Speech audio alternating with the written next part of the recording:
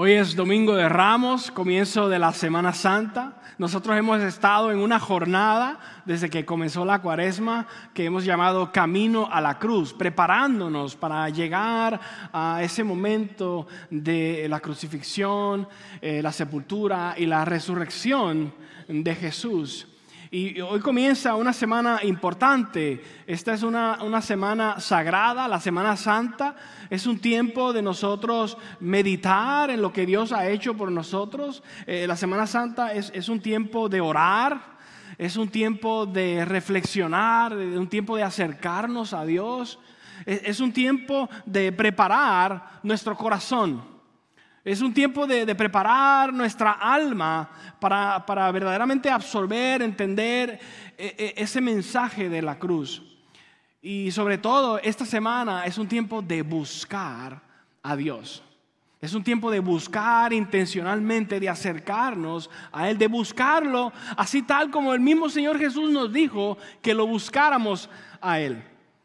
Y yo quiero invitarte a escuchar las palabras de Jesús en el libro de Mateo capítulo 6, verso 33, cuando Él dice que le busquemos. Escucha bien cómo dice Mateo 6, 33. Más bien, busquen primeramente el reino de Dios y su justicia, y todas estas cosas serán añadidas. Recuerdo que yo tenía como unos 8 años cuando mi abuelita me ayudó y me animó para que yo me aprendiera de memoria este versículo. Busca primeramente el reino de Dios y su justicia y todas las cosas serán añadidas.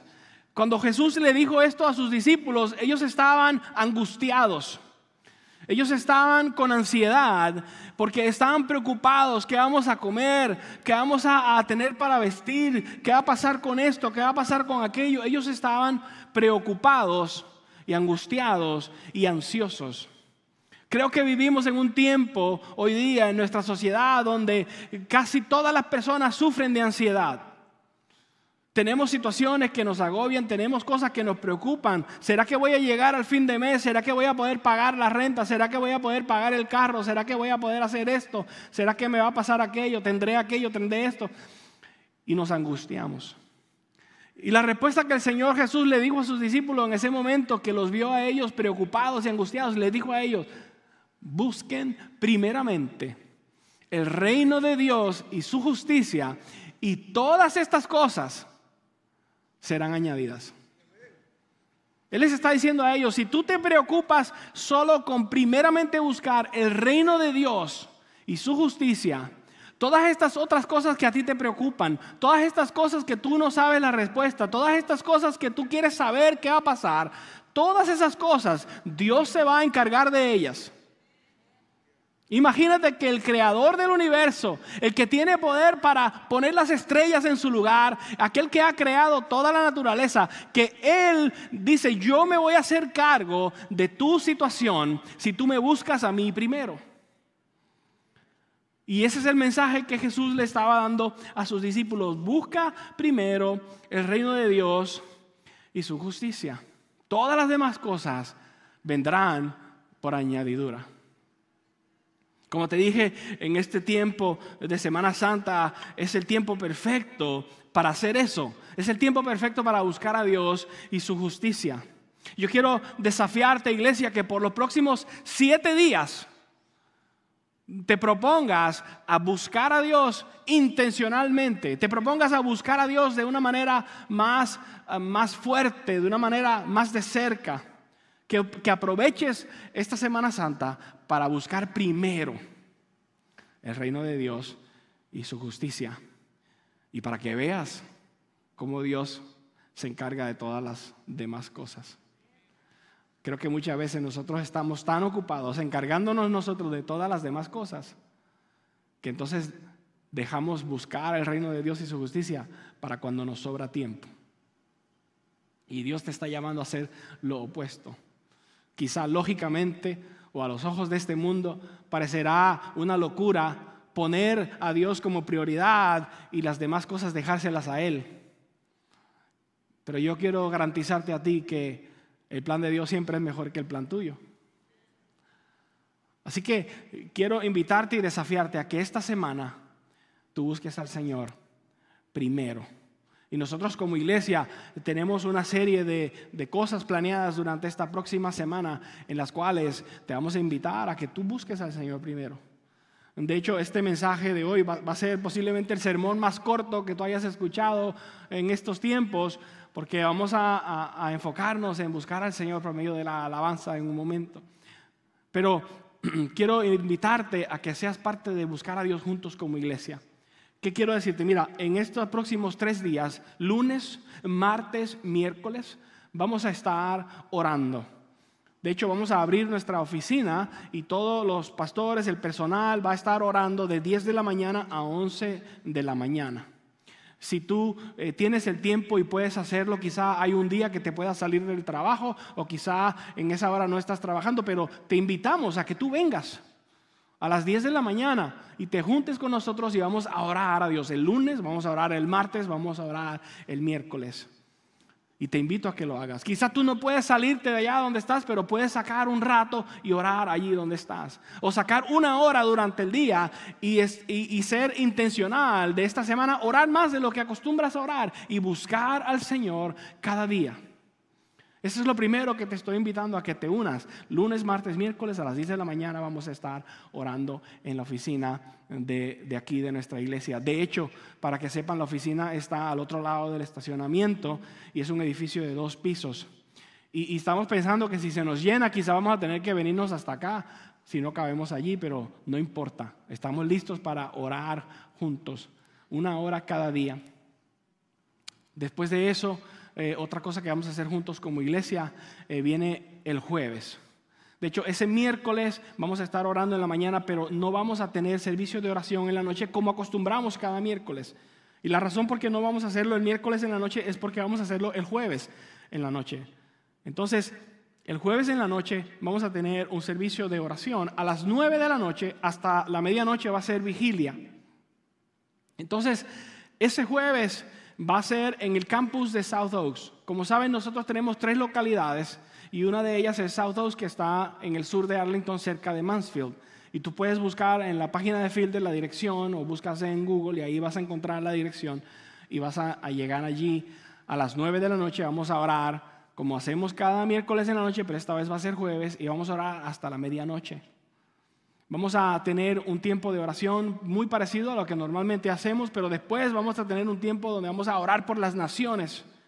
Y luego, si el clima nos permite, vamos a salir afuera porque ese campus tiene unos jardines bien bonitos y vamos a ir al jardín a orar más o menos a la misma hora que el Señor Jesús estaba yendo al jardín de Getsemaní a orar con sus discípulos. Y vamos a estar viendo y bajo la misma luna llena que el Señor Jesús estaba orando aquella noche antes de ir a la cruz.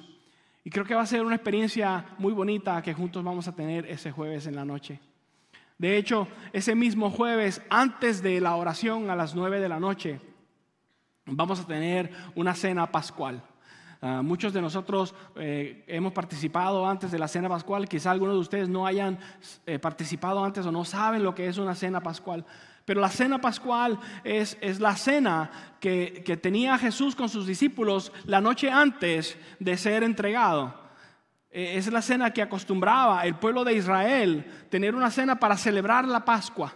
Todos los años Israel celebraba la Pascua, celebra la Pascua. ¿Por qué? Porque era el tiempo de recordar lo que Dios ha hecho, cómo Dios los sacó a ellos de Egipto, los liberó de la esclavitud. Y sabemos nosotros que conocemos el Evangelio, que cuando el Señor liberó a Israel de Egipto, eso era solamente una antesala de lo que viene después, cuando Cristo en la cruz iba a liberarnos a nosotros del pecado y de la muerte. Por lo tanto, cuando celebramos la cena pascual, vamos a celebrar que el Señor nos ha liberado a nosotros del pecado y de la muerte. Y esta cena pascual está llena de símbolos. Y nos sentamos a la mesa y vemos los símbolos y tomamos el pan y tomamos la copa, así como Jesús esa noche tomó el pan y tomó la copa, pero tiene muchos símbolos más y vamos a explicar todo. Ahora bien, ¿cómo va a ser esta cena pascual? Nosotros hemos grabado un video que todavía no lo hemos publicado, pero lo vamos a publicar ese día a las 6 de la tarde. Usted en su casa, con su familia, usted puede estar ya listo, tener su cena preparada, sus elementos preparados. Y a las 6 de la tarde usted pone el video y va siguiendo las instrucciones con el video y tienen su cena pascual ahí en su casa. También hay muchos grupos de comunidad que van a tener la cena. Tú puedes acercarte a cualquiera de los grupos de comunidad. Si tú ya estás en un grupo, posiblemente tu líder te va a invitar y te va a decir, vengan, vamos a juntarnos a tener la cena pascual juntos. Pero si no estás en un grupo, puedes acercarte hoy a la mesa de la salida y puedes decir, yo no estoy en un grupo, pero me gustaría estar o me gustaría ir a la cena pascual el jueves. Y podemos añadirte a uno de esos grupos. La cena pascual sí toma una preparación, tienes que comprar algunas cosas para estar listo.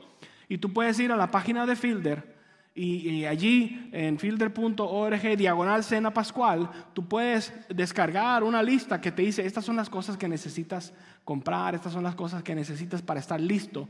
Y si esperas hasta el último día, no te va a dar el tiempo de estar listo y preparado para hacer eso.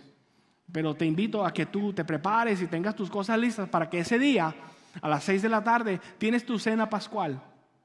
Allí vas a ver todos estos símbolos y vas a recordar el mensaje del Evangelio y recordar lo que hizo Cristo en la cruz.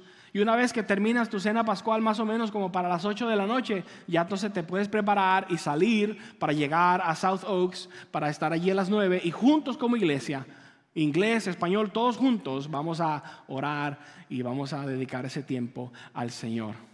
Así que ese va a ser ese plan. Pero luego el viernes es Viernes Santo.